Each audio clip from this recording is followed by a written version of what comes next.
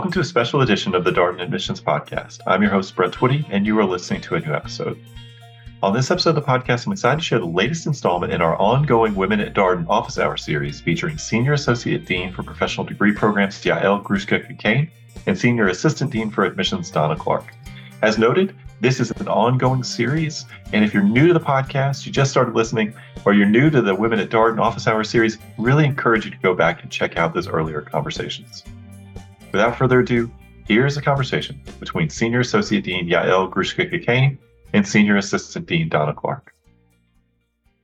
Well, we're going to go ahead and get started, and some other people may be joining us. I am so excited to introduce you all to an absolute rock star member of our faculty and senior administration, senior leadership of the Darden School, and a member of the quantitative analysis faculty, Yael Grushka-Cockayne. And let me just say, we've done this a couple of times. We are all in for a treat. You are going to be really passionate about taking her classes by the end of this webinar. I can assure you of that. Yael's research and teaching focus on data science, forecasting, project management, and behavioral decision-making. Her research is published in numerous academic and professional journals, and she is a regular speaker at international conferences in the areas of decision analysis, project management, and management science. In addition to being an award-winning professor at UVA and Darden, she serves as Senior Associate Dean for Professional Degree Programs. She serves on the Dean staff, and she's won the Darden Outstanding Faculty Member Award in both 2013 and 2022, as well as the Faculty Diversity Award in 2013 and 2018. In addition to the UVA UVA-wide teaching award in 2015. So I'm really grateful for her time today. I've really enjoyed working with Yael on the Women at Darden initiative. We're on the Dean staff together. She is just a great colleague to so many of us and a beloved member of the Darden community among our students and alumni. So please join me in welcoming Yael. Thank you. And thank you all for joining us today and for registering to listen and hear our thoughts. And I'm honored to be on this webinar. And I congratulate all of you for considering your MBA, for one, and considering Darden especially. Yeah, absolutely. We have a nice mix today of some students who have already applied and are admitted, and others that are considering either the full-time program or one of the professional degree programs. Yeah. And we were commenting on how global and interesting and international the audience is today. And it's a great segue to talk about your background, Yael, because Yael has a really interesting global background. Can you tell everyone a little bit about your background, where you were born, and take it from there? Sure. So my dad was an academic as well. So when people ask me why I wanted to be a professor, I blame it on my dad or thank my dad because he had a lot of passion for his work. And so we lived in the US for a while, then we moved to Israel and we were back and forth. I was born in New Jersey. Some people know that. Not proud Jersey girl. Yes, there you go. My uncle was sending me links to the World Cup final, which apparently is right down the road from where I was born.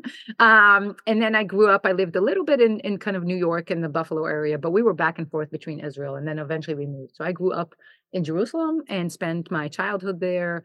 Served in the IDF, and then did my engineering undergrad in Israel before leaving. But ever since then, kind of after my undergrad and my engineering, I left to do my professional, activities. I worked in San Francisco, and I lived there a couple of years, and loved living in the Bay Area a long time ago, around kind of the .com boom and bust. Right. So I've experienced that.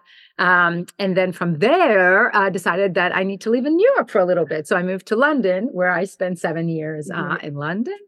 And I got my my master's at London School of Economics and my PhD at the London Business School, spending 7 amazing years in London. I got married there. I had my son there and expanded our family, and then eventually settled in Charlottesville after that.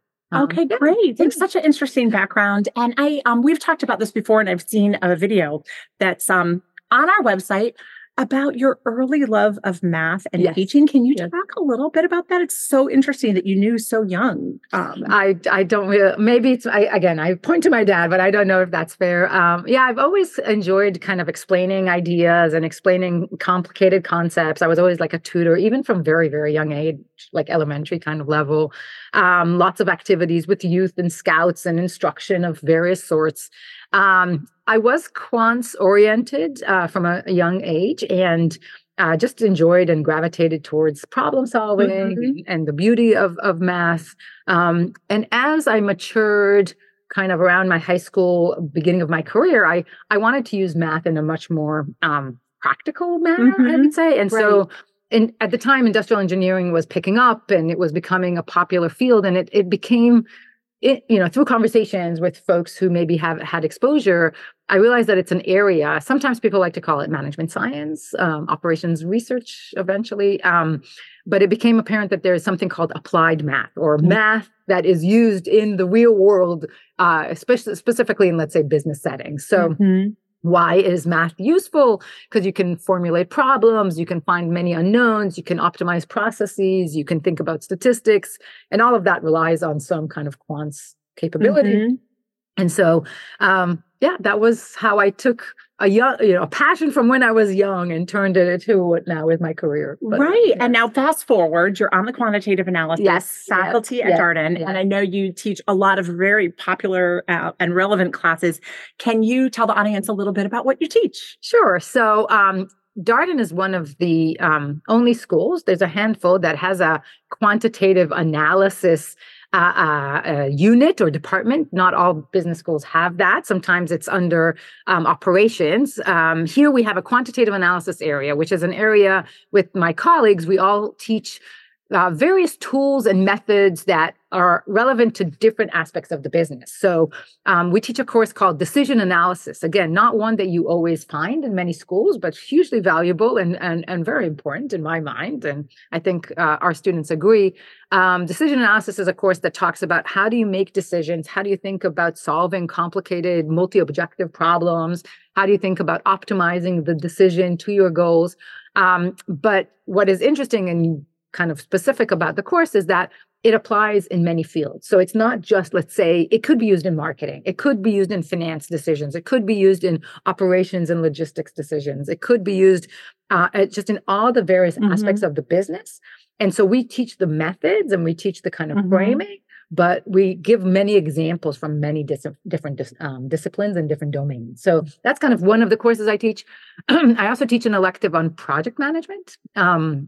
Again, a course that is multifaceted. So project managers today have to be good communicators, good leaders, have, good EQ, but also be able to do quite technical, savvy things. The course talks about managing multiple stakeholders to running very sophisticated analyses with machine learning and AI, because really you can see throughout project management, all of the influences, you need to work with people, but you also need to be rigorous in your planning and in your execution. And so the course tries to provide exposure to all of that, including some agile tools that are very common these days out there in the wild.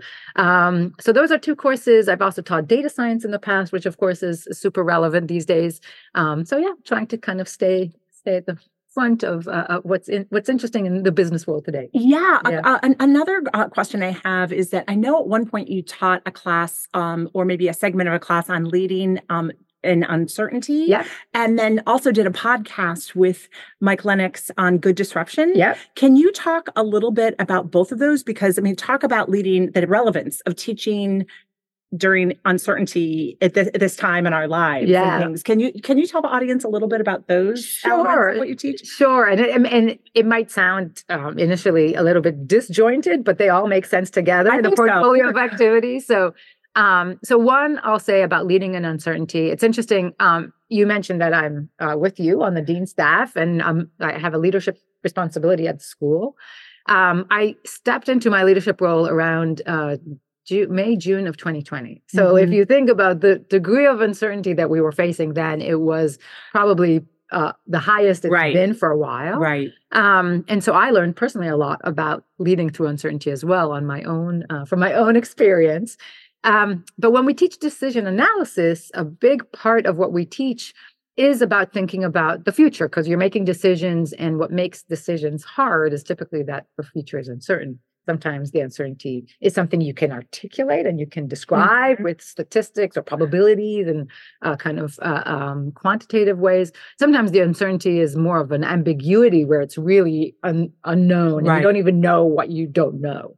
But our frameworks for decision analysis kind of hold there, and they help us think through leading through those uncertain times. It relates to some work that also exists in the project management area, which is an area that also thinks about uncertainty and how you plan and execute in environments that are more uncertain or more ambiguous. And so how do you think about experimentation? How do you think about working with parallel teams? How do you think about trial and error? When can you actually sit down and plan a whole Gantt chart on your next stages versus having to do more of an iterative kind of quick iteration agile approach? All of that comes together when you're teaching the concepts like leading under uncertainty. So that's that aspect. Right. Then you asked me about my podcast with Mike. It's been lots of fun. We've been doing it for over a year. We had our special annual anniversary. And it's called Good Disruption. Good Disruption. Right? Yeah, that's what I thought. Okay. You can find it on Ideas to Action or Darden's website. And we choose, typically what we do is each episode, we choose a different area where we see some kind of disruptive technology. So it has to be some technology. And we debate what are the implications? Why are we seeing that disruption now? What is the nature of the disruption? Who is it going to disrupt and in what way?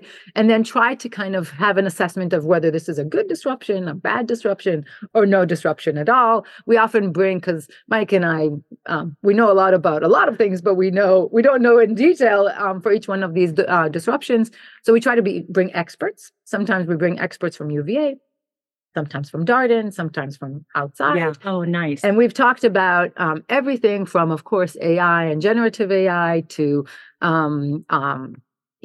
self-driving cars, to curated meat, to precision medicine, to all of these types of cultivated meat, so all of these types of innovations, and it's been lots of fun. It sounds fantastic. My plan is to tackle 3D fashion and new technology around materials and fashion. That's on the horizon. That's one of the next ones that we're going to work on. Okay, well, I was going to ask this later, but as long as you brought up fashion, Yael has some really interesting elements of her personal background too. Tell everybody just a little bit about your family, some of your interests. I know you're an avid runner, fashion, etc. I like to spend money on shoes. I don't know that I would say she fashion. has a great shoe selection, actually clothing too. So.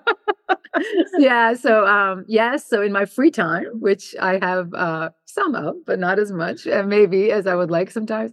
I have two kids. I can kind of say they're high schoolers. My daughter is starting high school soon. So two teenagers in the house. Wow. Lots of fun times. Yeah.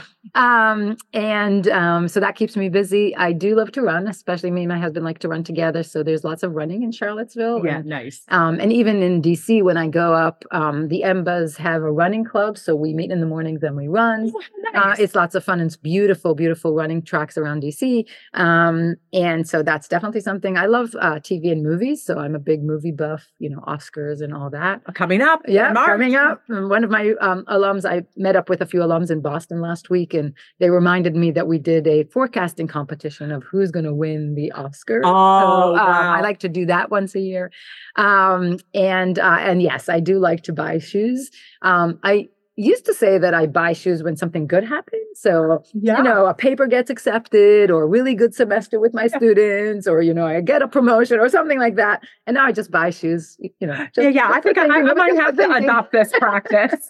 That's when something happens, yeah. We talked a little bit in the intro. You hold multiple roles at Darden. Can you tell the audience a little bit more?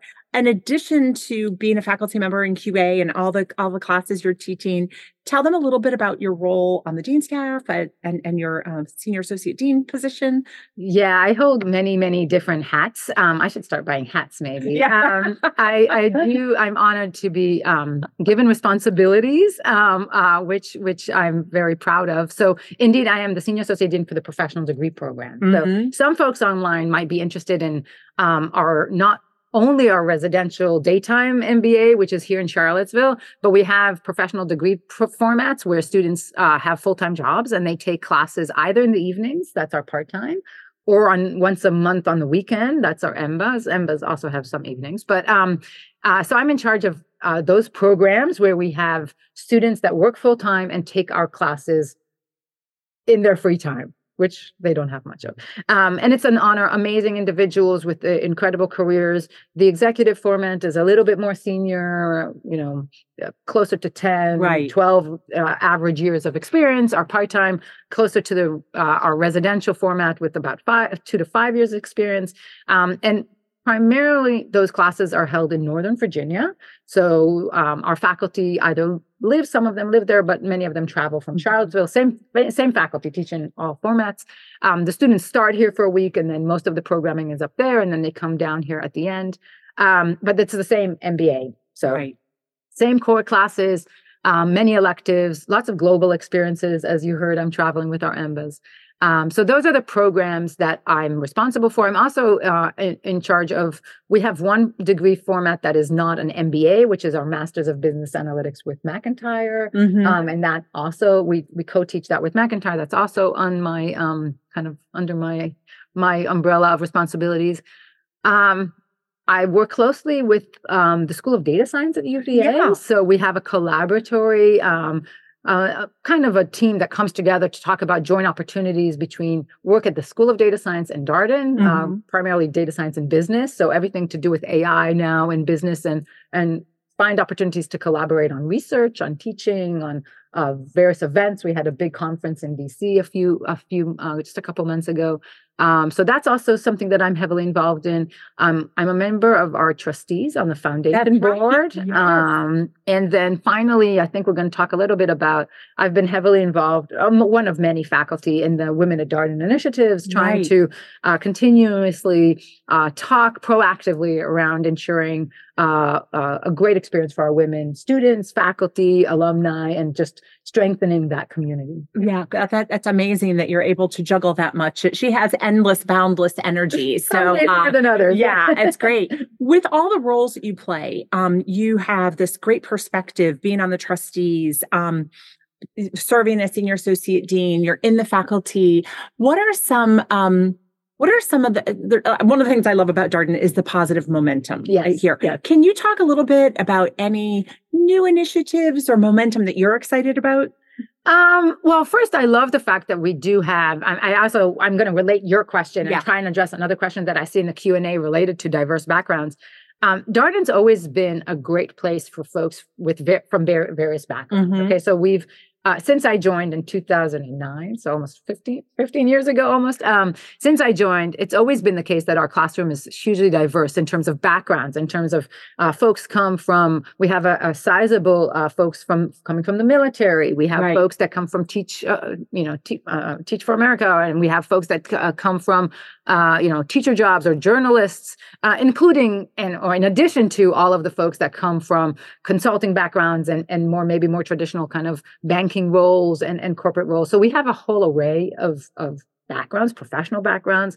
Many folks come from international places. So we have a personal demographic background. Right. And Darden tries to continuously both empower, benefit, the community benefit from all those backgrounds, and continuously think about, okay, what else can we be doing? So for instance, the case method in itself, and case method might be too broad of a term. Darden Classroom is very participatory, very student-centered. Yes. So by default, I would say that our environment benefits and celebrates those diverse backgrounds because we look for diversity in our cases. We look for diversity in our protagonists. We look for diversity in perspectives in the conversation. And all of the different backgrounds help for that.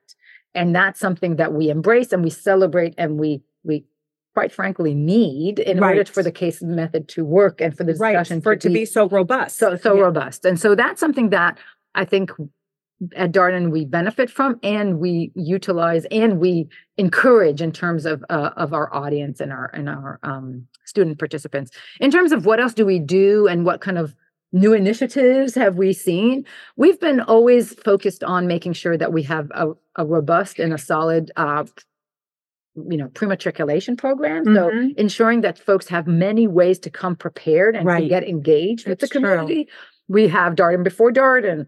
We have a similar offering for the professional degree students in Northern Virginia, where folks have an opportunity to practice and participate in a case environment, learn some basics, learn some technical terms without feeling like it's this, the graded environment that comes later. So they can kind of come in and do some pre-work. We've offered programming and exposure to courses online, so folks can take these online courses that we provide that our faculty have invested in to come better prepared. So everything to do with we have international orientation to bring folks to help them get settled in advance so that by the time school starts, everybody's on the same page.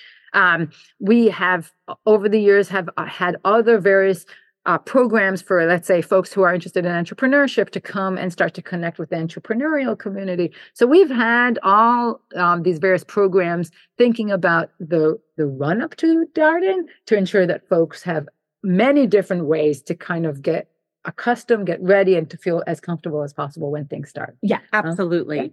I'm seeing a question in here. Yael, can you talk about opportunities that students have to support faculty members, say in research or case writing? Yes, definitely. So there's a great opportunity, quite unique, I would say, that Darden encourages independent studies.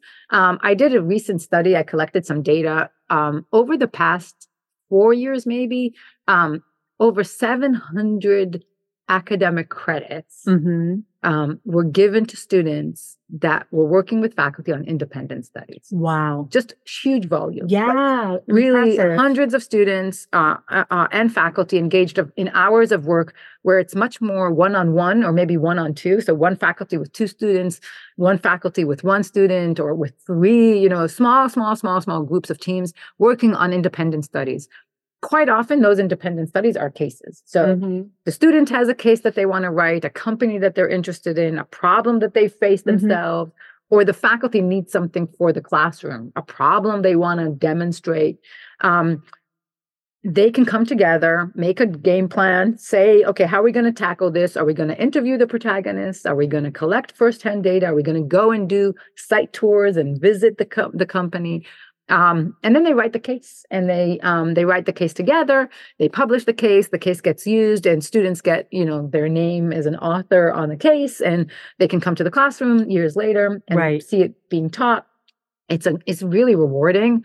And it's always a way for students to get, just a firsthand exposure to the faculty, work side by side. It really builds a bond in a unique manner. The students that I wrote cases with, you know who you are often the ones that I end up, staying in touch with for years to come. And I always kind of make sure that I keep them posted on the progress of the course or where I use the case. And so it's really rewarding.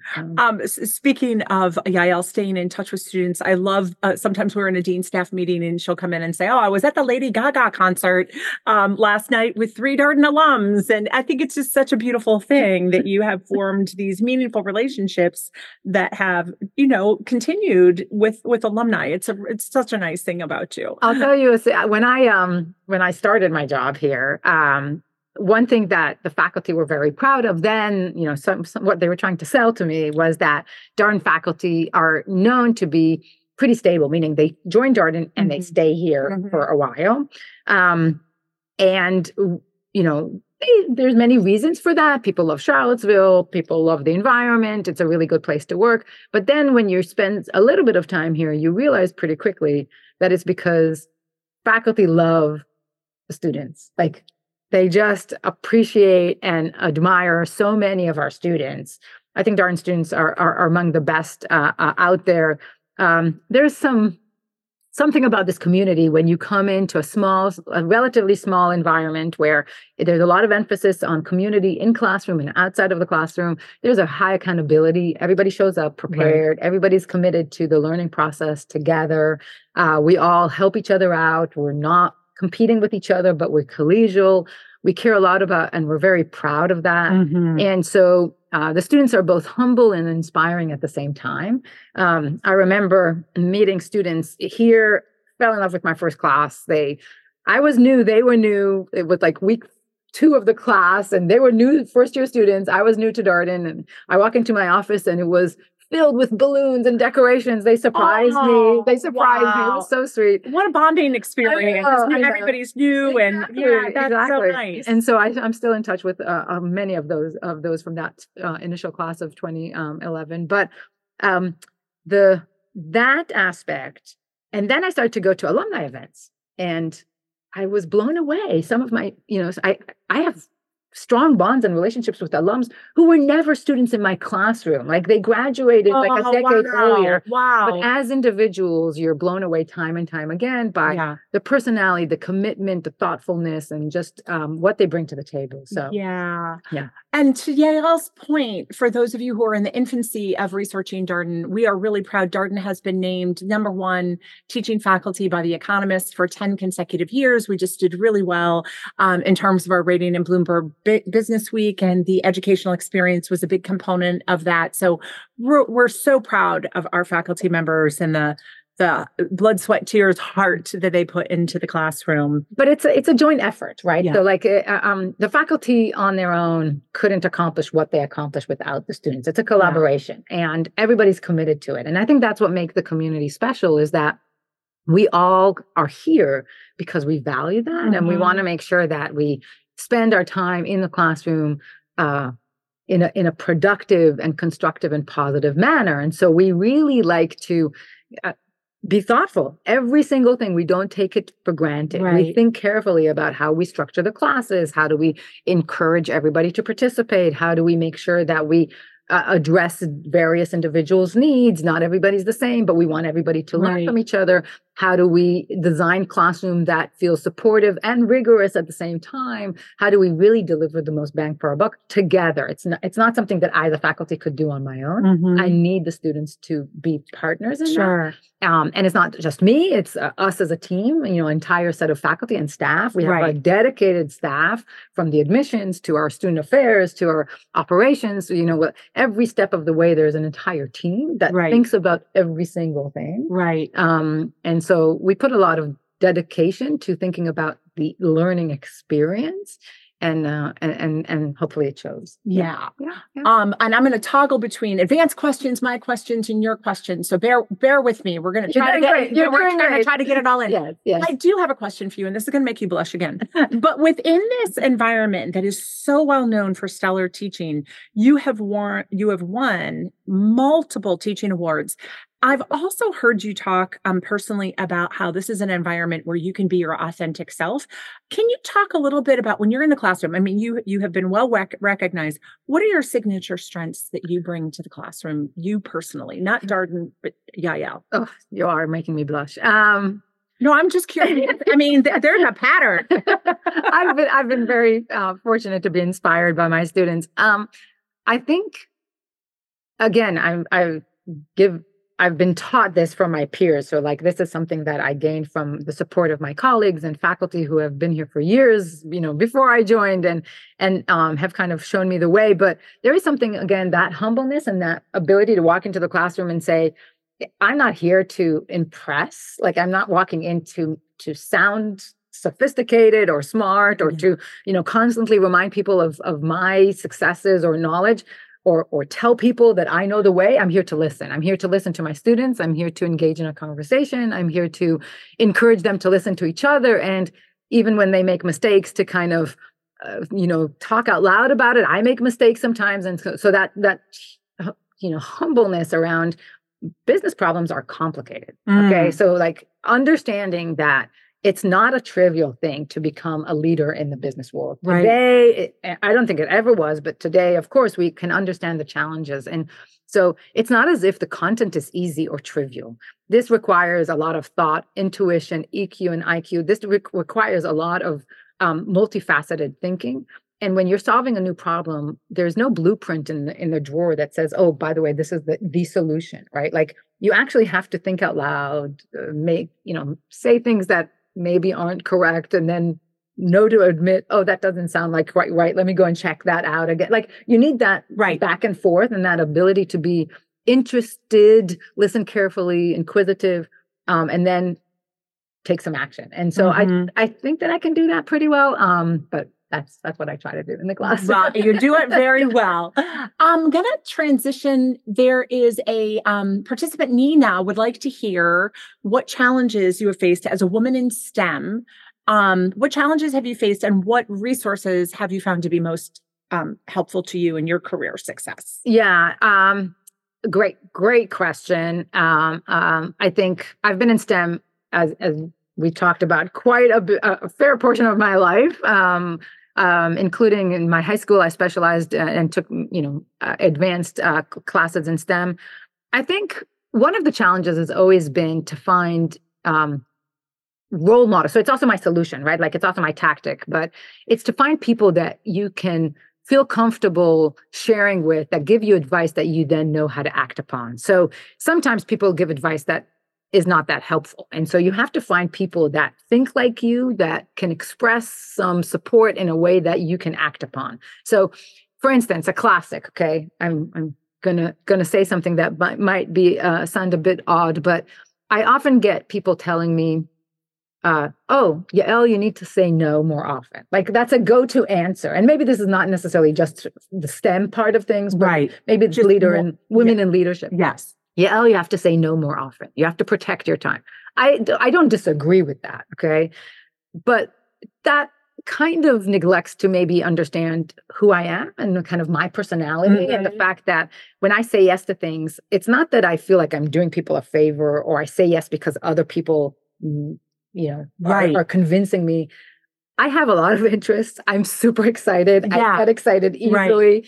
And I like to do a lot and to be everywhere. Like that's just my tendency. And so understanding that by default, I'm probably going to say yes too often. I'm probably going to spread myself thin. So given that that's what I do, how can I make the most out of it? Like, what is it that enables me to be successful given those circumstances? So for instance, I need good infrastructure. I need to know that things are taken care of in different ways. Yeah. I need to ensure that, my kids are happy and taken care of. So I am not distracted by certain things. So how can I ensure that that is the case to enable me to do what I want to do? Right. Is the type of questions. And sometimes finding mentors that can help is really, really useful.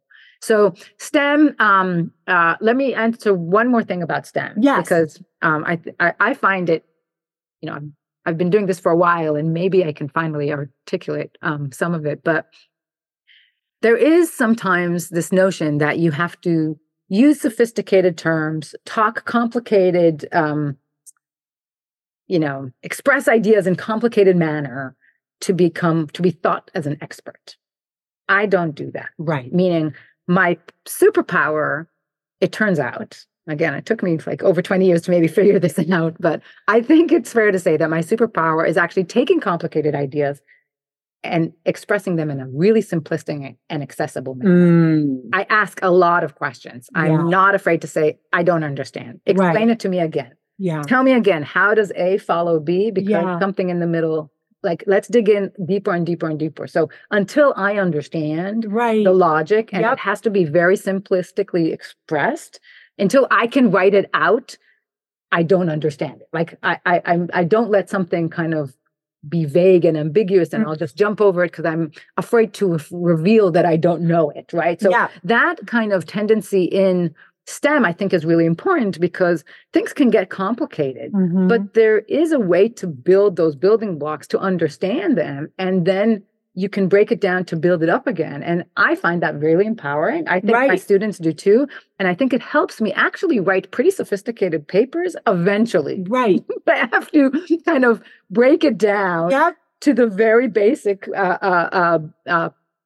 parts. So for instance, I joke around with my co-authors sometimes. Very often I'll ask when we develop a paper, oh, how did we get to this result? Let's say somebody brings to the table a result. They'll say, how did we get to the result? One of the answers I don't accept is when somebody says to me, I did the math.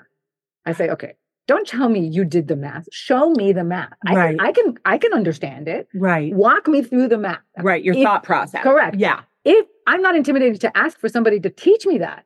And so if they can explain it to me, if they can show me the math and explain it to me, then I buy it. And then I can kind of own it and go with it. But I'm not intimidated when somebody says, oh, I did the math. I don't just assume that it's okay, even though I don't understand it. I actually want to make sure that I do. So I think that's heard you talk really in an impassioned way about the case method, the benefit of the case method, the benefit of the Socratic method for students to develop the skill of asking questions. Correct. And can you elaborate just a little bit about how Darden, as a school that emphasizes the Socratic method, cultivates this ability to probe and ask questions? I think our students leave Darden better than faculty. Why? Because by the time they graduate, they've seen 500 case. I mean, they have the 100. They have 100 case party. They have the 400 case party. I think they see about 500 cases by the time they finish. They see an array of faculty of all different styles, not just Yael. They see, dozens of faculty. So by the time they graduate, they've exposed themselves to so many of these discussions where they're routinely hearing folks ask questions. So then when they leave, they become experts at asking questions. And I want to pick up, I know that there's some questions about women at Darden, but I want to relate this to specifically why I think our case environment and our student-centered learning is so powerful for so many women, not all, but so many women out there. It's because sometimes there's a tendency to almost apologize when you have a question. Right. You're right. To say, this might be, people caveat with, this is a small question, a dumb question, a silly question, or I shouldn't be asking this question. It might not be the right time for this question or there whatever. Is no such thing. There is no such thing. Right. And the Darden classroom kind of empowers everybody, not only women, but everybody to recognize that questions are really important. Mm-hmm. And when you have a question on your mind, very often there's at least 10 students or 10 other people in that conversation who have that question. Right.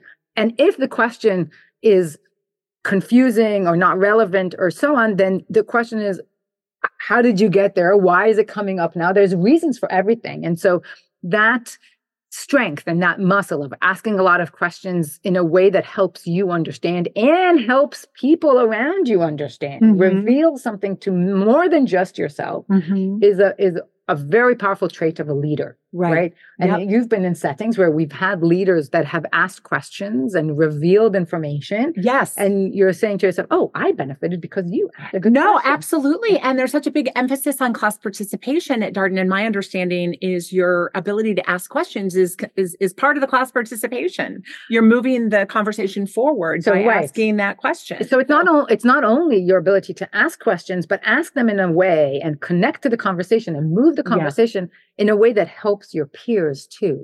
We talk about leadership in the classroom, which is kind of a weird thing for us to think about. It's not just you asking good questions or you knowing a number that solves part of the case. That's not what we talk about when we think about good participation. Right. When we talk about good participation, it's the way that you engage and ask questions that everybody suddenly perks up and says, oh, that was very insightful. That helped me. Right. You asked a question that helped me. Yep. And that's kind of what makes perfect sense. Yeah. Related to this topic of cases, there is a question about when faculty members come into the classroom. Yep. Do they come in with a predetermined answer and try to guide that conversation toward that conclusion? Or is there a deliberate openness to allowing answers or key learning outcomes to evolve organically? Can you talk a little bit about that? Yeah, it's a really good question. It is a question, and it's a part of the beauty and the magic that is the Darden classroom. If you came to my office after class, like let's say I taught a class at 8 a.m. If you walked by my office at like noon after, that day, you would be surprised to see on my board the exact same decision tree that we did in class. And yet in class, the students felt it was so organic. It came from the students. And I had it on my board all along. Yeah. So there is something to be said for the power of the chalk, right? Like and yes, we do use chalkboards, but if I have the chalk, I can steer the conversation in a way that I know I would like it to go. Right. Now, we are open as faculty, of course, by definition. You never know exactly what students are going to say. So I can't totally create an alternative narrative on the board that doesn't come from the students. So there is something very organic in each conversation. We don't know always where it's going to go, and we are prepared to go in different avenues. So we have like a plan B, a plan C, different scenarios. But we always have the next question in our back pocket. We know where we're going to go to next. We know what we're going to ask, and we know how to tie it up so that we walk away with a set of learnings.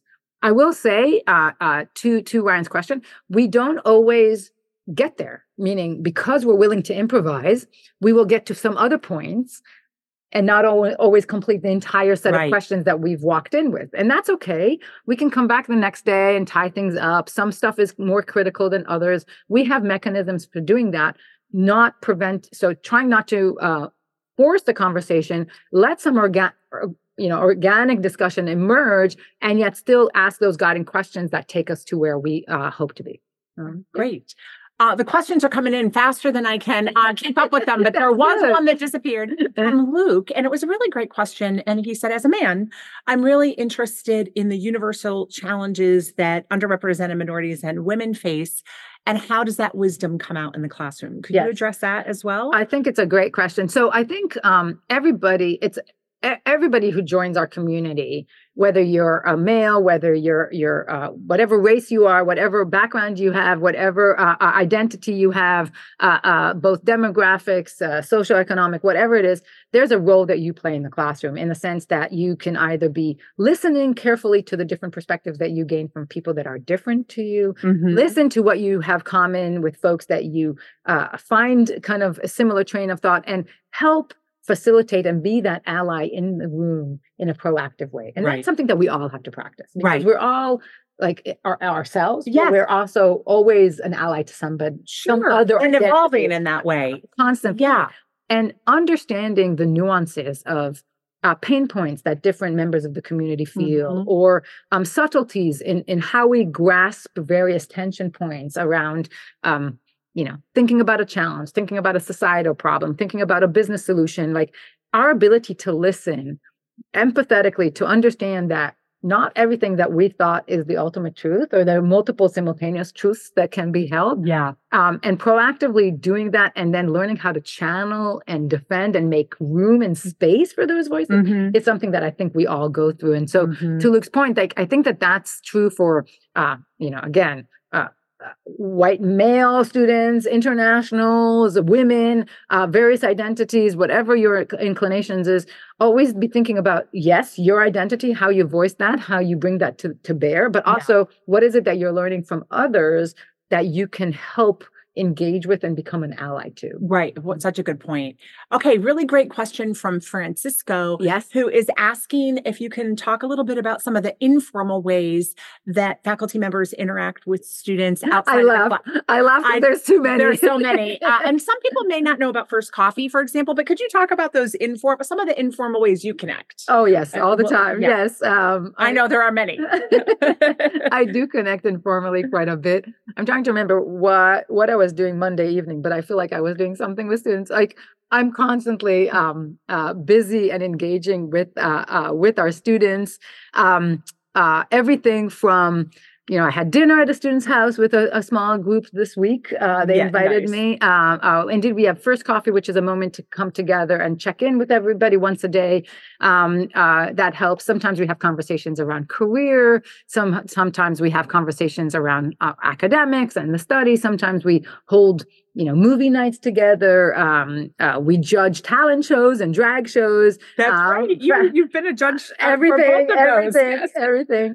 So we really have many different ways in which we come together and we interact and we kind of join forces. Again, it's part of why we are here. Faculty want to get to know the student inside and outside the classroom as humans, as individuals, as people. We want to get to know you and what makes you tick and what you're excited about. And the students want to get to know us too, because we're people, right? So they want to get to know us and our family. I had all my students in project management came over, in small groups, so to make it a little bit more manageable, but we had folks coming over to the fire pit all fall, every couple of nights we had groups over, so they got to meet my kids and my husband and my dog. Yeah. That must be so nice for your family. Yes. Too. I mean, it can be overwhelming sometimes, but mostly it's great and they love it and they embrace it. This weekend, I had a Danish dinner with, a dozen students at one of my colleagues' house. So my husband and I participated in that. And then we had a bunch of students over for brunch on Sunday. So like a lot of interaction. There's that's amazing. I was going to ask you this question, and it's funny, it popped up. Like we're all aligned. Yeah. Question from Abhinav says he loves your energy. It's giving him great insights, and he's feeling energetic. We've talked about this in the past. I mean, your energy level is just a wonderful asset of yours. I think this is going to tie into like a pearl of wisdom that you could impart. Okay. Because I've heard you talk about, I've asked you about like, where do you get your energy? How do you manage it? You have talked so much about how much passion you get from what you do. And can you talk a little bit about that? And then also what Darden does to help people find their own passion too? Because I think it is a part of your energy level. I think Darden is, because of our size, so we're fairly small, I would say. There's about, give or take 100 faculty, depending how you count. Students here, there's about 340, 350 residential students every year. Yep. And then our EMBA and part-time are about 120, 130 EMBAs and about 70 or so part-time. We're a fairly small community. I know those numbers sound big, but it's a fairly small community. Right. Everybody knows everybody. It's all relative to other schools. Correct. Right? Yes. Correct. But it is true that we're fairly lean in terms of our staffing and in terms of our mindset. So we are very entrepreneurial. So going back to Abhinav's question around energy, we kind of let folks go with the flow. So if a student has a passion for a certain project, or if they want to run a club, or if a faculty wants to start a new initiative, or if a staff member thinks of a new idea, we have a lot of room and space for them to go with it, like to run with it. So there's a lot of room to be entrepreneurial and say, you know what, I think I want to do this. So for instance, a long time ago, over not quite a decade ago, but just almost, I decided, based on a conversation with an alum, that I wanted to film my first online class. So there wasn't a solution for project management out there. I wanted to I wanted to experiment with online learning. So I said, I want to film a Coursera course. I was an assistant professor at the time. I wasn't even in Darden. Maybe I was like 5 years here. Right. But like, really, in many other places, people would say, wait your time. You're too junior, do your work. Why expand? And no, nobody put any barriers. I came in, the studio folks, the amazing instructional designers helped me. I had the folks here at Darden Media. I had so much support from my colleagues and my peers. Eventually the course got, launched on Coursera. It's still out there. I got a lot of, credit for it and awards and feedback and students participating. Nobody stopped. Like, I wanted to do that. That was up to me. I could choose. And you took the initiative to do it, and you were given the freedom to do so. And that really gives you energy when you feel like there's space and support. And it's a little bit, we don't have always as many resources as maybe other places, and we have to bootstrap some things, and we have to kind of make it up in some ways, given our experience. But we have the freedom to do that. And that, I think, gives a lot of energy. Yeah, that makes so much sense. I was going to ask you about your role in the School of Data Science. And then a question came up about, can you elaborate on the opportunities in general for interdisciplinary studies within the full-time MBA program? Yes. Do students have the flexibility to customize their curriculum? Yep. Integrate courses from other departments, allow them to dive deeper into other areas of interest. Can you talk about that a little bit? Oh, yes, so much. And you're an example of that because you're on the School of Data Science too. Yes. I have a relatively new appointment. I have a courtesy appointment at the School of Data Science. So I'm presenting there next week my work. So it's exciting. So we have many different ways in which folks can do exactly that, meaning follow their passions and take a deeper dive. Many of you know the Darden MBA starts with a core. So like we have that breadth. So when you start here, you take courses in all the areas and they're all required, and you kind of get a broad exposure to the enterprise, to the business. But then you can go deeper, and that depth that you can go through either in your electives. So when you choose your electives, you can choose many different courses. You can take these areas of more specialization, if you will. So you can take a concentration in certain areas. For instance, you can take a lot of management science classes. That would be stuff that I do. You could take courses that are maybe more finance or sustainability courses. Depending on your passion, you can go deep and take many different classes that will give you that concentration. Another thing that we have, some students, maybe perhaps not as many, but some definitely take the opportunity to take a dual degree. So we have a sizable, actually a growing group that does like a dual degree with the School of Education. So they walk away with a ed degree and a business degree. Right. We have a few students that take a dual degree with the School of Public Policy, Right. with the School of Data Science. So they walk away with a technical data science degree and an MBA. So folks, or engineering, of course, the law school and the med school. So there are many different ways in which folks can take a dual degree, and they walk away with two, which again gives them that ability to go deeper and to specialize. Now, if you're not quite there yet, meaning you don't want to take a double whammy in terms of degree, you could definitely take classes in other parts of UVA. Of course, sometimes there's calendar schedule challenges that you have to make sure that align, but you are allowed to take classes outside of Darden on main ground. Yeah. And some of our students really, really benefit from that. Yeah, that's great. Yeah. Super.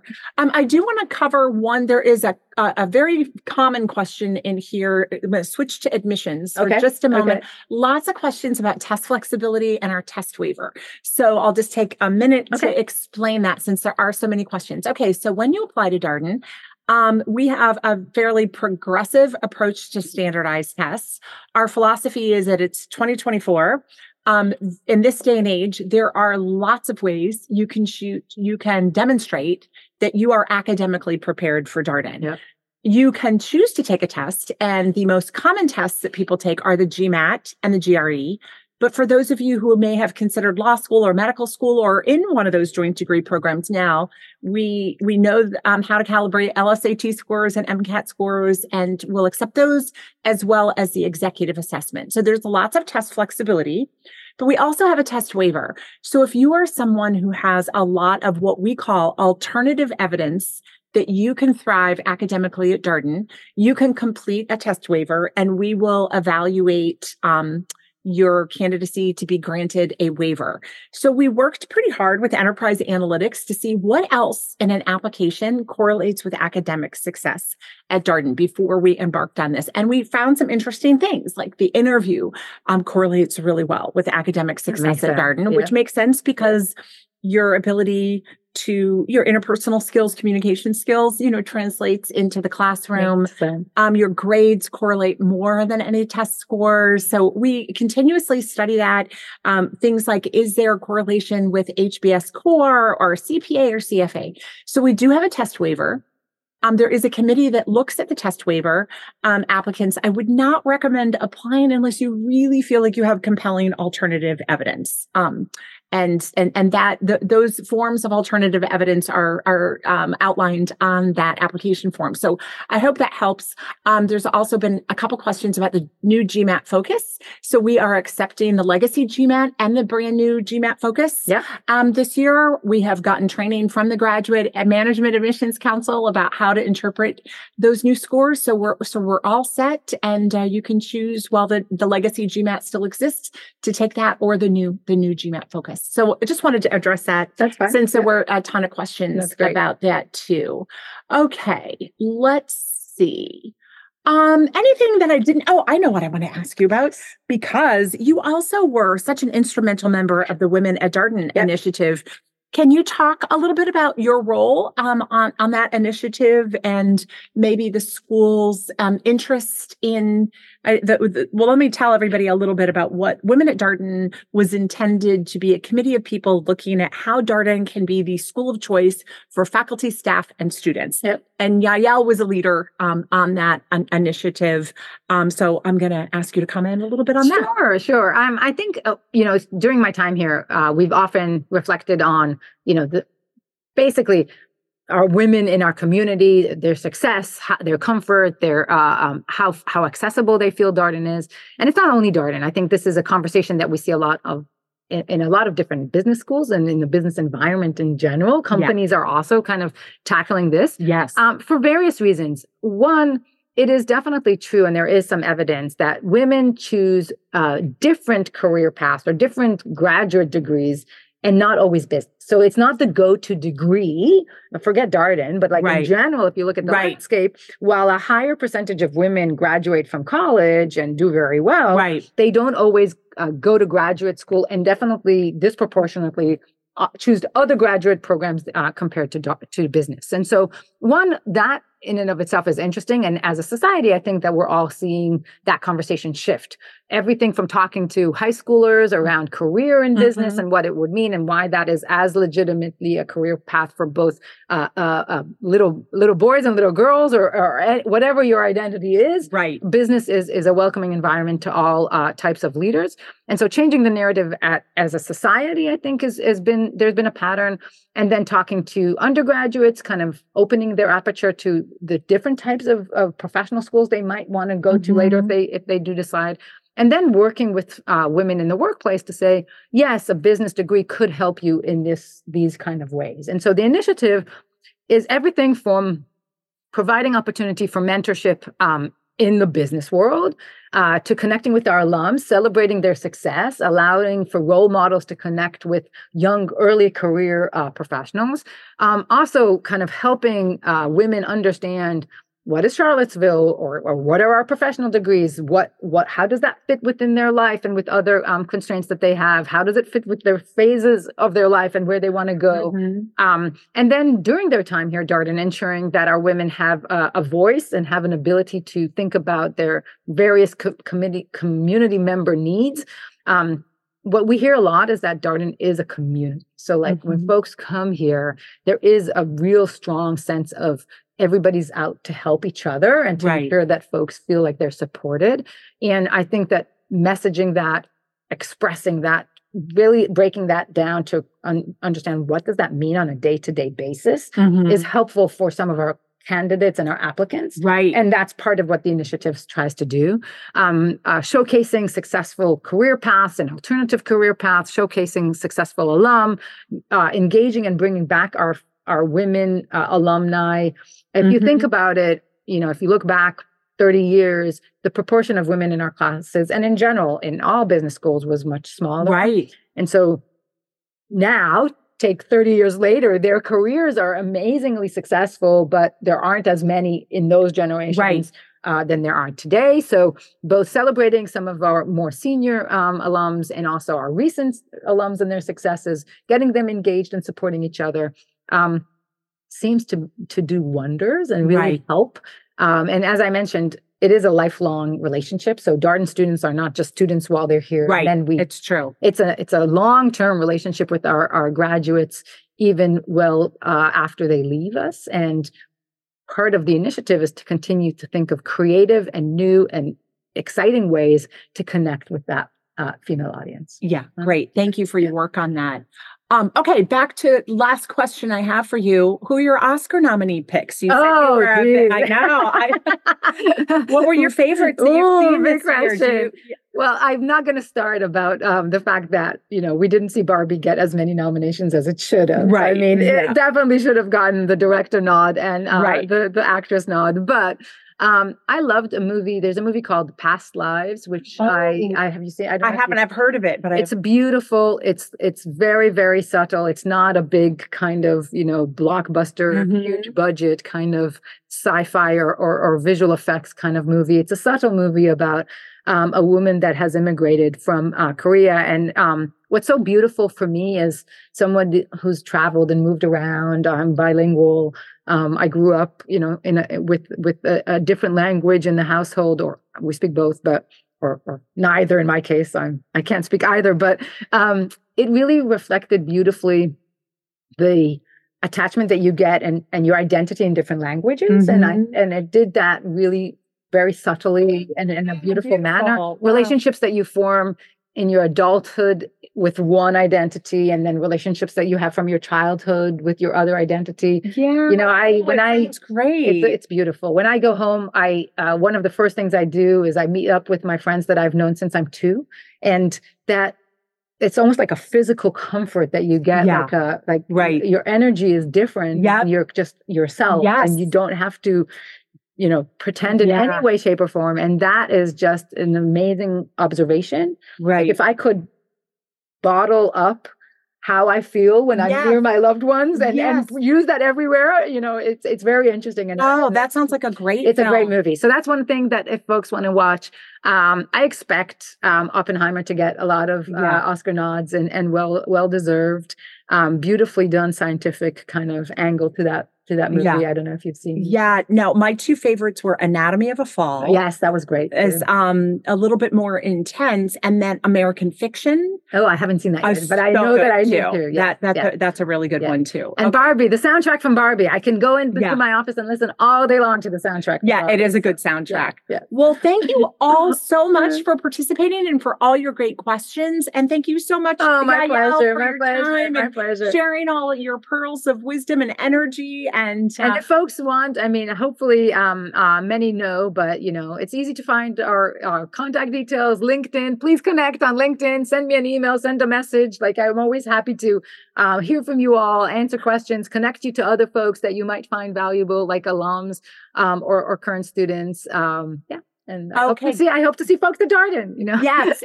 And for Hee-Hong, yes. Wendy program. Huber, I'm going to connect. If you can email me, Clarke D. Haley, just put my email. I will connect you to Wendy Huber about the PhD program question that you have.